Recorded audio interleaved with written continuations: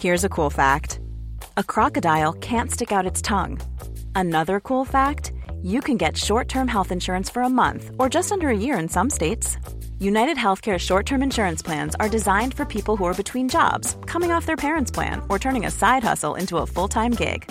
Underwritten by Golden Rule Insurance Company, they offer flexible, budget-friendly coverage with access to a nationwide network of doctors and hospitals. Get more cool facts about United Healthcare short-term plans at uh1.com. There's never been a faster or easier way to start your weight loss journey than with PlushCare. PlushCare accepts most insurance plans and gives you online access to board-certified physicians who can prescribe FDA-approved weight loss medications like Wegovy and Zepbound for those who qualify. Take charge of your health and speak with a board-certified physician about a weight loss plan that's right for you. Get started today at plushcare.com/weight loss. That's plushcare.com/weight loss. plushcare.com/weight loss.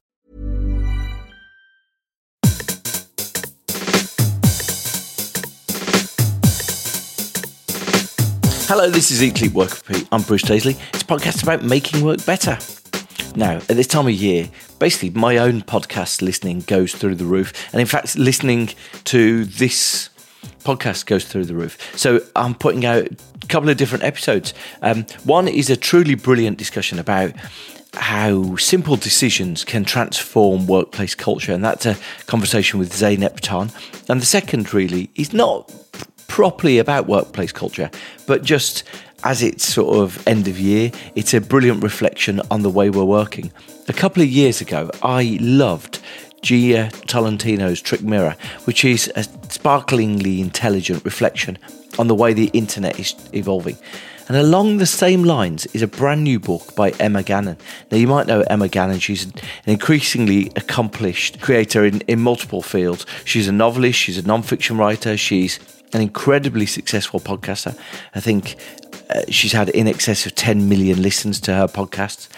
And she's written a new book, which comes at the time, I think, the turn of the year, where a lot of us are reflecting on our relationship with our phone. Do we want to change the way that maybe we spend a lot of our time on our phone?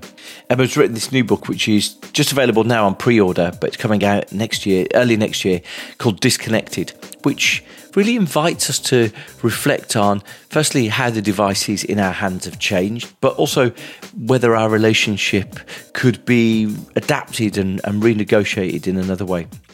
Along the way, across all of her different things, she's demonstrated that she's always a voice that needs to be listened to. And so for me, if you've got a long drive somewhere, or if you're preparing food or whatever, I just thought I'd put another podcast out that might be a stimulating provocation for you. So this is a discussion with Emma Gannon, who's the author of the forthcoming book, Disconnected. Emma, thank you so much for joining me. I'm so grateful to have you here. Now, you say in your book, you say that this challenge of people introducing themselves and having a constraint of how they introduce themselves is like an unfair mental model. However, I'd love you to introduce who you are and the role you play in the world. Thank you. Yes, I do dread this question, but I think everyone does when you do a few different things. But I'm a writer, primarily, storyteller. I make a podcast. But on the book side, I write nonfiction. So I'm on my fourth book, the nonfiction now, which is very exciting. And I'm a debut novelist and I'm working on my second novel. Yeah, I basically am a writer and podcaster. So interesting though, isn't it? Because in the spirit of, you've written this book here, which I think more than anything invites us to maybe rethink. In fact, in many ways, it's like, it's probably not 10 years on, but it's a refreshed perspective of the first book you wrote, Control, Alt, Delete, which was like the perspective of growing up online. And this, to me, feels like reflections a few years on of what you've learned from that online life. Of all the things you're most well known for is your podcast, or in the first instance, your podcast, which, as I can see it, a fairly accidental decision, wasn't it? Is that right? Yeah, it was. I had seen it was a trend over in the US. Elizabeth Gilbert, Brené Brown, those sorts of amazing women in the nonfiction space over there, they started doing podcasts to promote the books as a marketing tool, and they'd do like 8 episodes or whatever and then move on. And the podcast just lived as a sort of side project to the book. And so I plan to do that for Control, Alt, Delete, do a few episodes. I mean, the early episodes terrible. I was on Skype not knowing what I was doing. And I'm on 300 plus episodes now. And it accidentally turned into a job and I make money from it. And I would say it's my main income stream now. Just really struck me because in your book here, you talk about doing things that may be uncertain in the outcome of them, and you take it, and that's very much an embodiment of that. Just taking a chance, exploring it, and going with it seems to be incredibly productive. Well, also this book is a small book; it's a handbag-sized, pocket-sized book, and I do like to take the pressure off myself. I think writing a big Bible of thought is not really what I'm about. I'm sort of throw it on the wall and see what sticks, which is what I did with the podcast. That stuck. People don't see a lot of my projects that go wrong. Sometimes I get these flashbacks on Facebook, memories that remind me of a project I tried to do 2 years ago that failed. I can see it, but no one else really sees that. So all of my projects are the ones that worked out. But I quite like the idea of just not committing yourself to something that you know has to succeed for you to pay your bills or X, Y, and Z.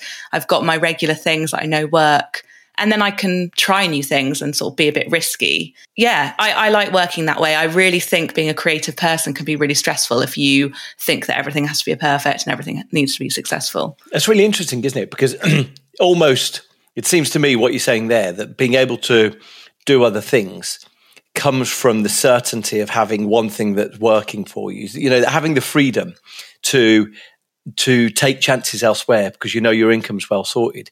Because that was one of the things that struck me when I was going through. So your new book is called Disconnected. It's about sort of our relationships with our phones, but with also our relationships with other people, right? And one of the things that really struck me was that the importance of power, actually, in terms of freeing us from these things. So it's really intriguing that I think as you've seen your own online experience evolve, as you've been afforded more power and more success, you're more able to turn away from those things. So, you know, whether it is you articulate a few people who have out of office messages on, and one of them, the person says, I'm on holiday and I'm deleting your message, and if you want me, get hold of me. Now, for me, this is very adjacent and it's brilliant. And like, what a power move is the way that we might celebrate it. It's very adjacent to, I heard Elon Musk say, if a meeting's bad, just get up and leave it. It's like, yeah, no shit, Elon. You're the richest guy in the world. I'm sure you get the opportunity to do that. So I'm just really interested whether you perceive that a power element to this, that the more power we have, the better opportunity we have to navigate our digital world. Well, that example in the book is one of many. And actually, it's someone I know who puts that on, who is a photographer who I know doesn't actually make that much money. And it's someone saying, do you know what? I'm so inundated that I'm going on holiday with my girlfriend who I think had been ill. And he was like, I need a break. I'm going to put this out of office on to say everything's being deleted, because he was so burnt out and miserable. And even as a freelancer who's sort of trying to make ends meet. So I found that really interesting because I always thought of it as a status symbol as well. I always thought it was CEOs and high-powered corner offices saying, I don't have time for your email. I think this is a problem now for all of us, even if we are putting on WhatsApp an automated response saying, I can't join in the WhatsApp group tonight, guys. I'm taking a bath. You know, this is quite simple stuff, but I don't think we're doing it. And it was inspired a little bit by Oliver Burkeman's book, a particular page where he said that we have to take accountability for setting these boundaries. And this should be everyone's right. And we're seeing it, I think, in France, or was it Germany, that it's now illegal for your boss to text you after midnight or something.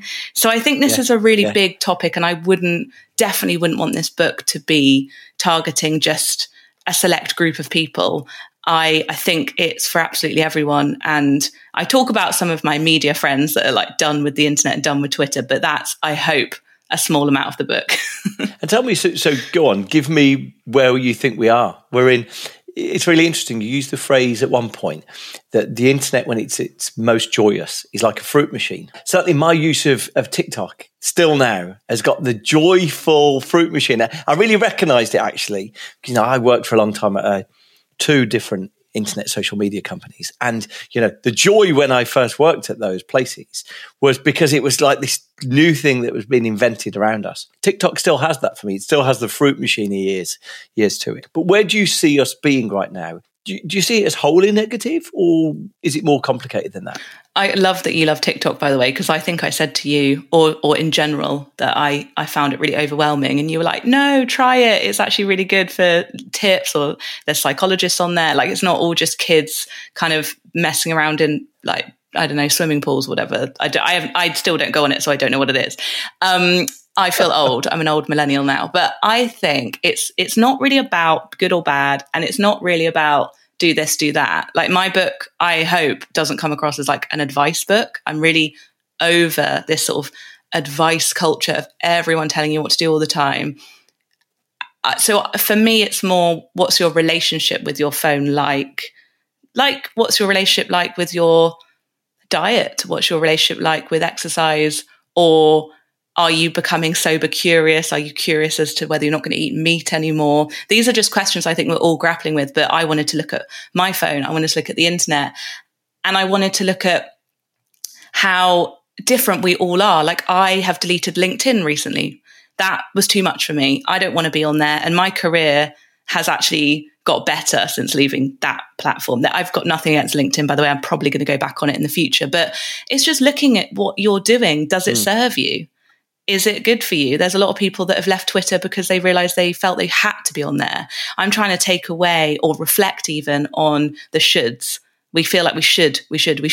Well, do you? Why don't you have a little play around and see what's not serving you? Yeah, I heard Cal Newport talking about similar things, and he was talking about if you know specifically what you're aiming to get out of it. Well, I do, for me, when I'm bored and filling time, I'm delighted that I've brought Duolingo into my life, and I do a quick Duolingo session. I'm astonished that I actually get some escape from doing that. But separately, TikTok's the other one. And it makes me so happy to use it that, some of the angst you get from witnessing either performative displays on other platforms or anger on other platforms. You said something that I really liked, which was really interesting. I'd love you to explain how this came about. The more opinions, you realised this, that the more opinions you were having, the more miserable you were becoming. That was a really interesting thing. I was reflecting on that, thinking, it's really strange, isn't it? We find people who've got resolute opinions. I spend all my time admiring people who, in the adjacent area to what I work in, have got these really determined opinions. It's exhausting. I'm astonished at how resolute they can be. I'm drawn to it, but then absolutely, like you say, it is exhausting. What made you reach that conclusion? Well, I think in wider culture, we do need these people who are cemented in their opinion, because it just gives us a springboard to bounce against, even though obviously I would love it if Piers Morgan or whoever's used as that example of being annoying on Twitter and actually saying some really damaging things sometimes. I think people like him kind of need to exist because we need to know sometimes what our own opinions are. I think, I worked that out, that I was trying to have an opinion on absolutely everything, and I just exhausted myself. And I think mainly the biggest spiritual breakthrough you can ever have as a person is just getting tired of your own bullshit, basically. So yes, okay, part of my job is I'm not really a journalist anymore, but have opinions. I guess that is part of my job. But sometimes I just don't know, and sometimes I don't care, and sometimes I'm not sure. And I think it's leaning into that murkiness a bit more, not being afraid that you don't have the answer, not being afraid that you don't know anything. I did an amazing episode actually on Control-Alt-Delete with Tom Chatfield, who really has such a good case for living in that grey area and just saying you don't know. I mean, it's quite arrogant to think we do know stuff. We're obviously in the middle of the pandemic still. And the amount of people that scramble around to say they definitely know what's going on. It's just admit you don't. It's okay. So let's go through some of the different platforms, because I'm really intrigued with what you said about LinkedIn there. So talk to me about your relationship with Instagram or with Twitter or YouTube. And I'd love to know the things you see as good. I'd love to know the things you see as bad. What are the things that you're unsure about? Well, again, I don't believe in good and bad. I do think they've all got their purpose. But for me, I've always been very conscious about what I do and how I decide to use social media. I mean, I guess it was sort of my job for a long time to be strategic on behalf of other people. So I don't overthink it, but I do think about it a lot. I can't tell you the amount of times people said, get on YouTube. YouTube's just, growing, and you've got your podcast, so you must go on YouTube. I don't want to. I don't like being on there. I like watching stuff on there. So I think it's about self-reflection, which is what my book is trying to do. It's like prompting people to reflect.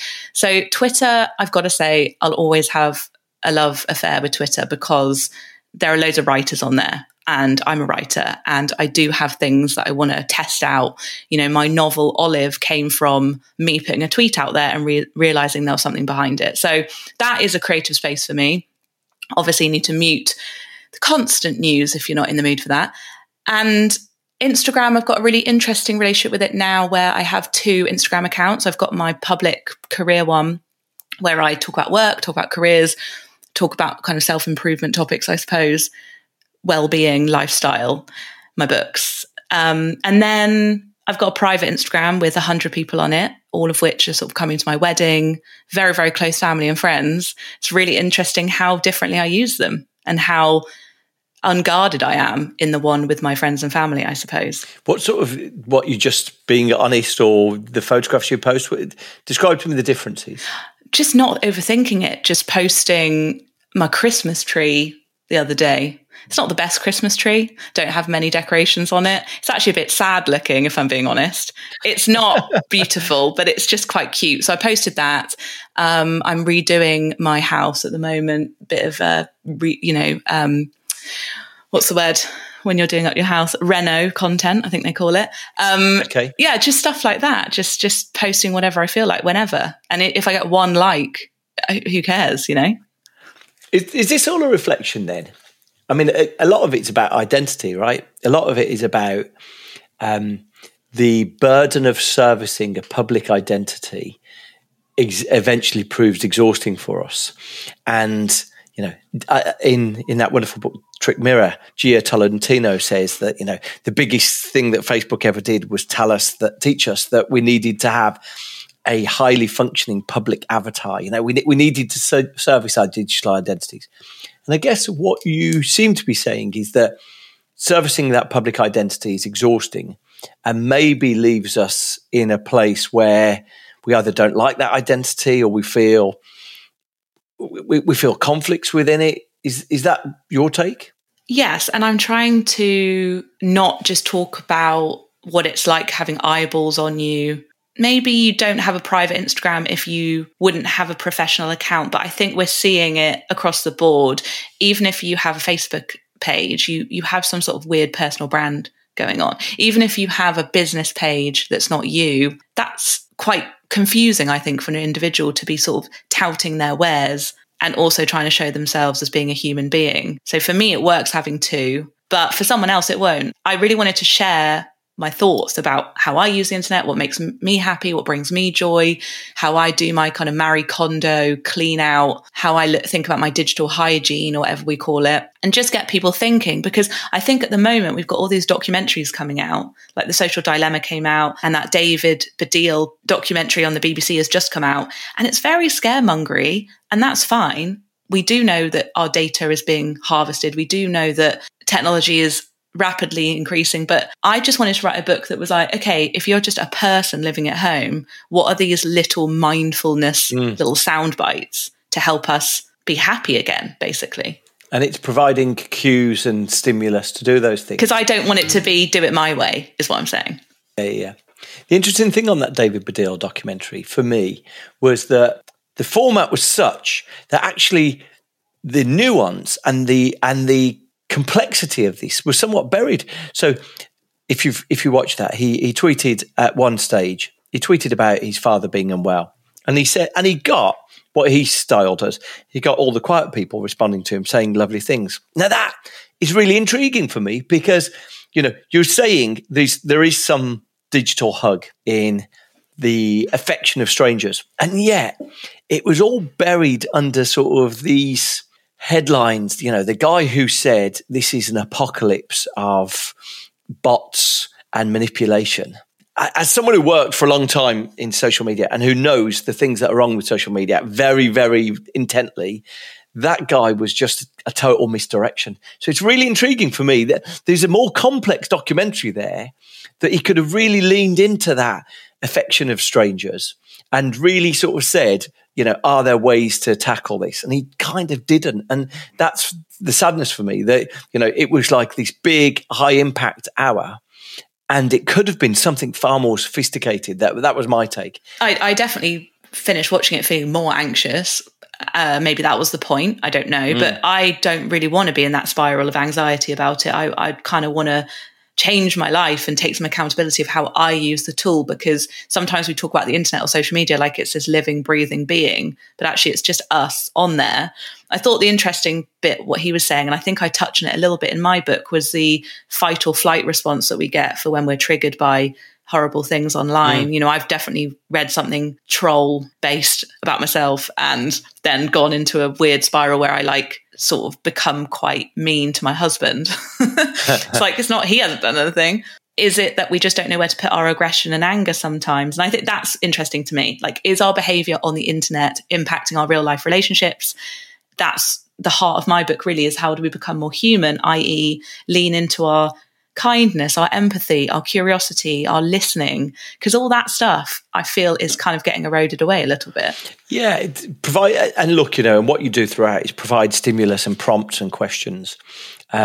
You talk at one stage, you mention a diary, a journal that you use, and you've also just published your own journal, so like the similar thing. So firstly, can you talk me through the role that effectively it's similar to what your book's doing, really, providing these stimulus, these prompts, these provocations?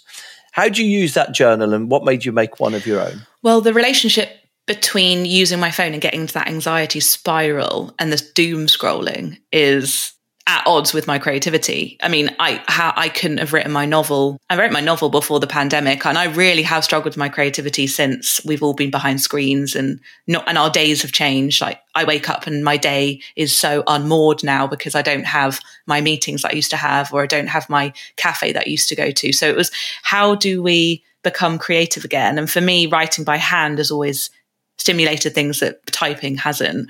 I think there's some research out there about how your hand is connected to your brain in a different way. It's flowing with a pen. But I just find that getting off the internet just for a bit, I've actually got, you can't see because it's a podcast, but I've got this sound timer on my desk, and I just put that over for 15 minutes and journal, and then go back online, and I just feel like a different person again. Journaling's always been really, really important for me. And I think what freaked me out is that I just wasn't being present. How can you be present when you're constantly scrolling? My memories were becoming really faded. And I have read somewhere that if you're taking photos all day, or you're scrolling all day, or you're going about your day, but your phone is in your hand and you're kind of living through it, your memories of that day will be less strong. So on the days that I'm journaling, going for the walk, getting off my phone, I remember that day more clearly. It's really interesting, isn't it? One of the challenges we've got is that because our phones, this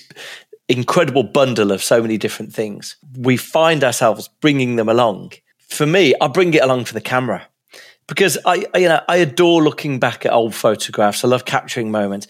So I bring my phone for the camera. And actually, if there was an opportunity to bring a camera that size and not have all of the other functions, I'd probably do that more often. But we've got this sort of brilliant device, this sort of Swiss Army knife of a device. And the very fact that it can do so many things so well means that it brings this distraction engine out with us at times when we probably don't need it. Exactly. And that's the thing, because I think the time is 15 minutes. It takes you 15 minutes to get back into the thing you were doing if you check your phone, which is a long time, 15 minutes. To get yourself back into the thing you were just doing when you just check your phone quickly. That's why my relationship with my notifications has changed so much. It's all very well if someone's ringing me urgently and that interrupts my writing. That's okay, I can deal with that. But sometimes I'm writing and I'll get a ping and it will be like, I don't know, my cousin texting me about buying a piece of furniture off me or something. Like it's so something that could have waited till the next week that I'm just so frustrated. And I think the frustration is really what prompted the book. Is I was just getting annoyed with myself. And I know I'm not alone, because I ran a competition to win a copy the other day, and I asked people to comment below what's their intention for next year with changing how they use their phone. And the comments are so interesting. I feel like this is on the top of everyone's minds at the moment. How can I go into the following year and actually do my hobbies, get fit, try a new career, write the novel? Like, these are things that bring us so much joy. And I do think our phones are getting in the way, but we're getting in the way, really. When you look at younger people, so I think you might describe yourself as a geriatric millennial. Forgive me if that's not the word you use. But when you look at younger people, do you think their relationship with their phones is different, better, worse?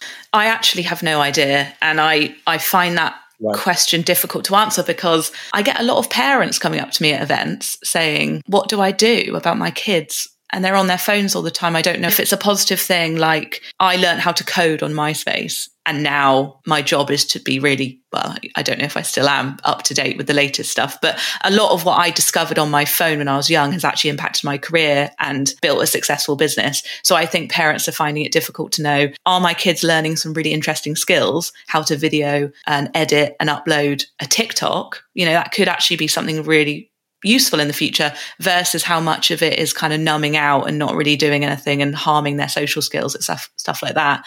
So I don't know. And I'm finding it interesting how the gap is widening between the generations. I always thought, well, I grew up on the internet. I'm young-ish. I'm going to understand my nieces and nephews. And I'm not sure I do. So maybe that's a future project to get under the skin of that a little bit more, because I don't really know.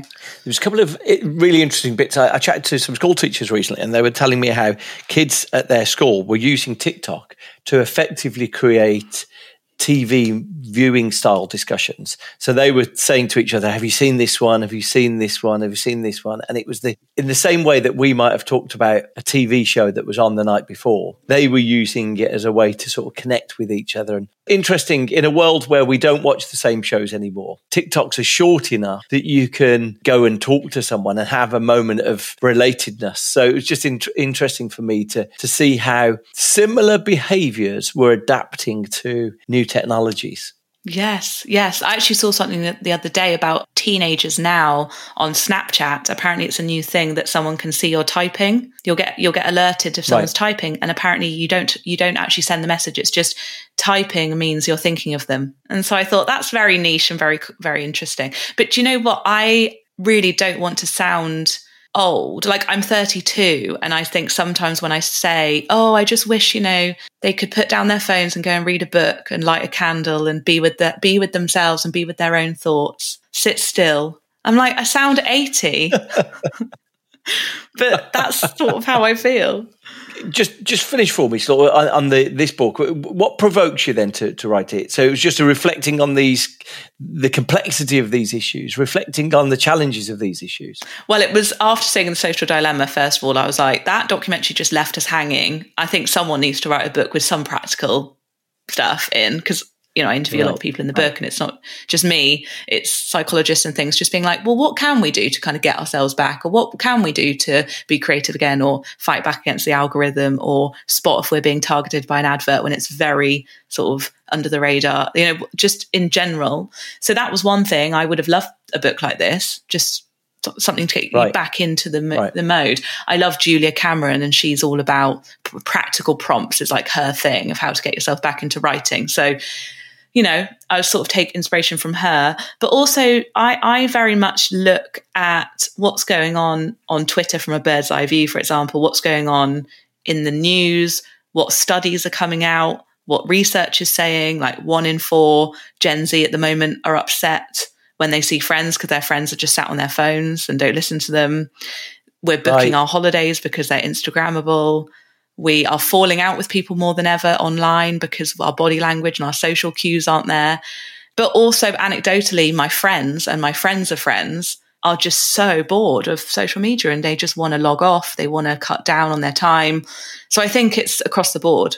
One of the things you talk about is you seem inclined towards removing the anonymity of the internet, whether we should get rid of the anonymous people. And as someone who's worked for a long time with those things, I'm convinced that that's a false panacea, basically. And actually it comes with a lot of privilege of living in a fairly functioning democracy. I was just really intrigued how you got there or how resolute you were in that belief, really. Well, it's interesting because I don't actually know fully what I think about that. What I did in the book was I did a checklist of things that people wanted. And on there was anonymity. People, I think I did like a little study of people who 10 years ago, what would they like from 10 years ago from the internet? And then one of them was, what would you like to be removed from the internet? And people obviously said bots. They said annoying targeted and ads. They said taking my data without making it really obvious. And then the other one was anonymity. So I touch on it, but I don't go into it very much. But I know what you mean. It is a privilege. I mean, I went to a book festival in Sharjah a few years ago where I did a talk about my book and about empowerment for women.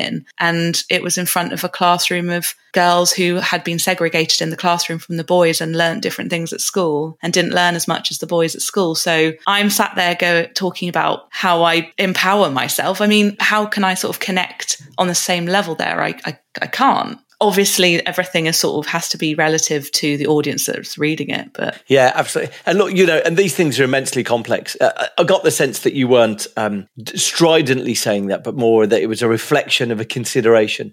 I can understand it, really. Yeah, I mean, on the whole, I do believe though that, and this might be a privileged thing, but I feel like I have nothing to hide. I could show you everything I've Googled today, and I wouldn't really be embarrassed by it. Maybe that's coming from a place of I wouldn't mind everyone seeing what I'm up to. But of course we deserve privacy. I just feel like if someone does something wrong, they should be held to account. Yeah, absolutely. But I'm not fully convinced that removing anonymity would do that. Personally, as someone who's worked in these tech firms, I think if anyone knew how little resource was put into keeping users safe, then that would change the debate. And actually, it suits tech firms very well to have this debate about anonymity because it makes them look like they're out of control, like it's something that they just can't solve, and maybe someone needs to intervene with these things. Whereas in fact, if people knew that there was a five-a-side football team in Hungary dealing with bad comments every time that you log in, you'd think, okay, well, number one, why are they not in the UK dealing with them? Number two, why is it such a small number? It would change the debate. So my view is that tech firms should, number one, have to publish how many people they've got working on it. And those things should be public data because it immediately, as soon as you've got numbers, it immediately changes the discussion. But I hear you, these things are immensely complex. But that's super interesting. And obviously you having been in those rooms and in those conversations over the years, it's so interesting hearing your point of view on that, because you're so right. When the headlines are just on the user, then the platforms are kind of getting away with not really addressing it. I think in the book I do talk about as well, like, do we need an internet police? And that bit with Laura Bates about how the amount of abuse she got and nothing was done. So it's like a system that needs to change, not just individual users necessarily. But broadly, you seem quite optimistic about where the internet is. It's not like, as in you've got like a mature perspective on it, but you still, even when you talk about it now, you're still enthusiastic about most of the platforms if they're used well. Would you say that that's the case? Oh my God, definitely. But this is the thing. I love my phone and I love the internet. I have written this book from a place of I've sorted myself out with it. So I wanted to share where I'm at with it because it has been my job. I've had to be on there 24/7 at times for my job, as we all do sometimes. But I've really looked at my relationship with it. I feel like I've got a really healthy relationship with it now. It fits into my life really well. I'm not going to be someone that just logs off and goes and lives in the woods. Like, I love this stuff. So I feel optimistic. I feel like we're seeing the truth of a few things that were hidden for a long time with some of the tech companies. We are finding out more about our own behaviors and habits. We're talking way more about mental health. And we're starting to just talk more about this tool that for so long has remained almost invisible because it was just life. It's just the air we breathe. Of course, we're on our phones.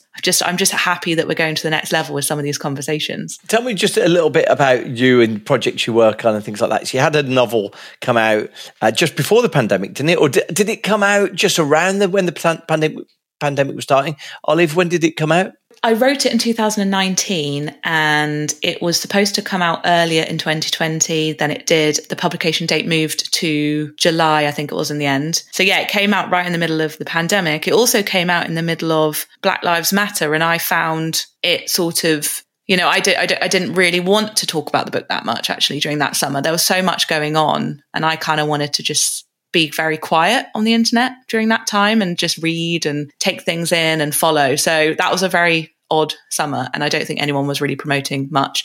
You know, people read it, which was lovely, and then the paperback came out this year, which sort of, you know, brought the book to even more readers. So that was great. I think a lot of us as content creators, we're just really learning about when to speak and when not to speak as well. Did your publisher, when you told them you wanted to write a novel, did they question you? Or because it's interesting, right? You've got this one persona, this identity as a commentator on culture and a sort of this podcaster who chats to all these incredible people. And then writing a novel might seem like a switch of lanes. Did your publisher try and push you back into your lane, or how does that work? No, I mean, my agent actually, who is also a very good friend, she years ago said, I hope you're going to write a novel one day. This was years ago. Right, okay. And I think she planted the seed because I sort of messed around with short stories and a bit of fiction over the years. And I, you know, like for fun. Yeah, she planted the seed. And then I think in 2018, I sent her something and said, actually, that's a good idea.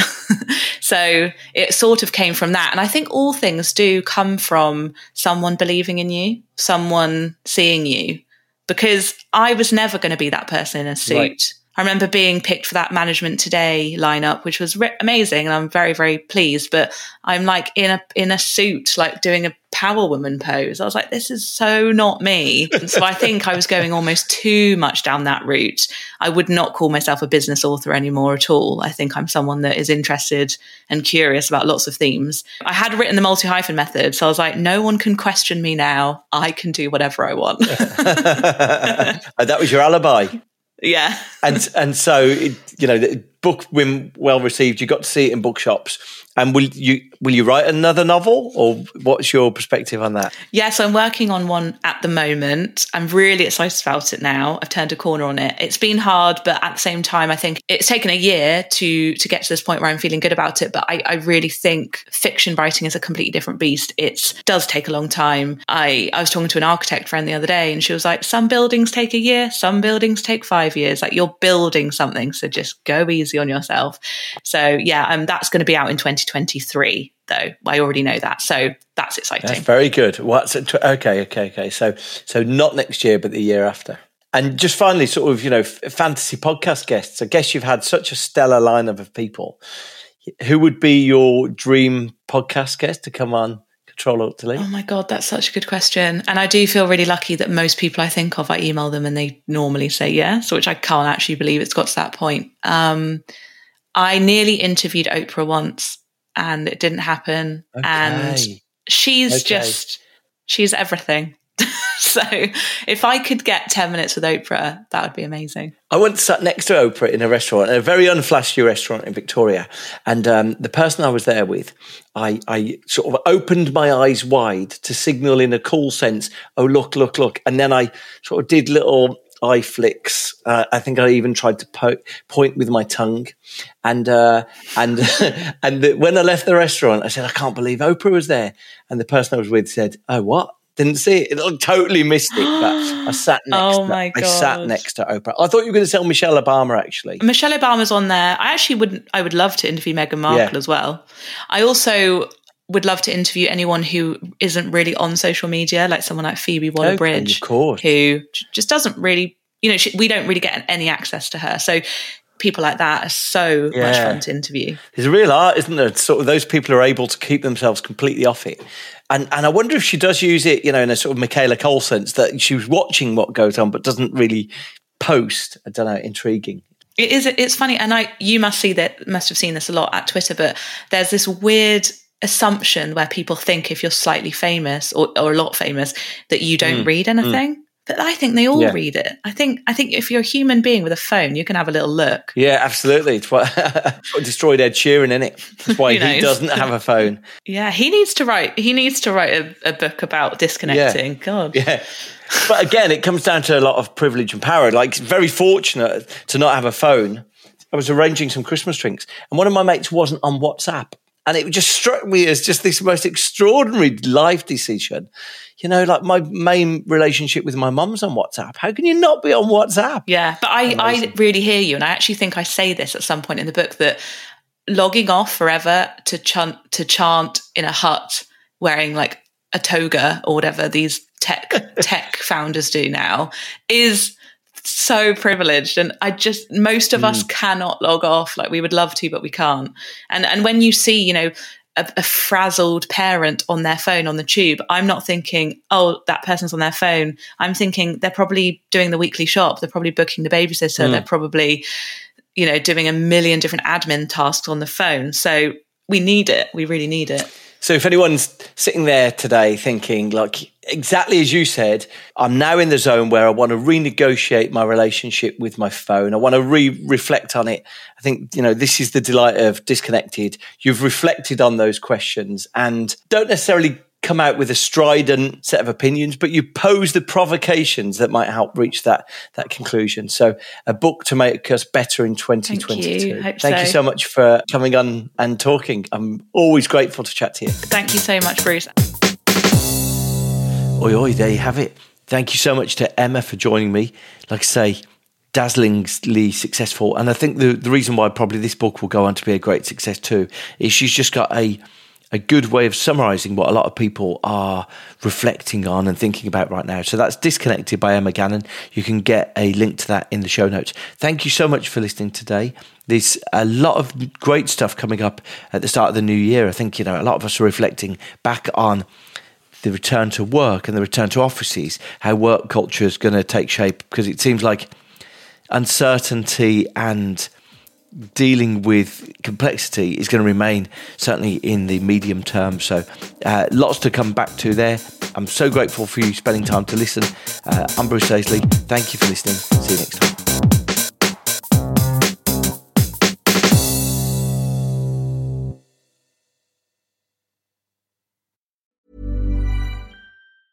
Normally, being a little extra can be a bit much.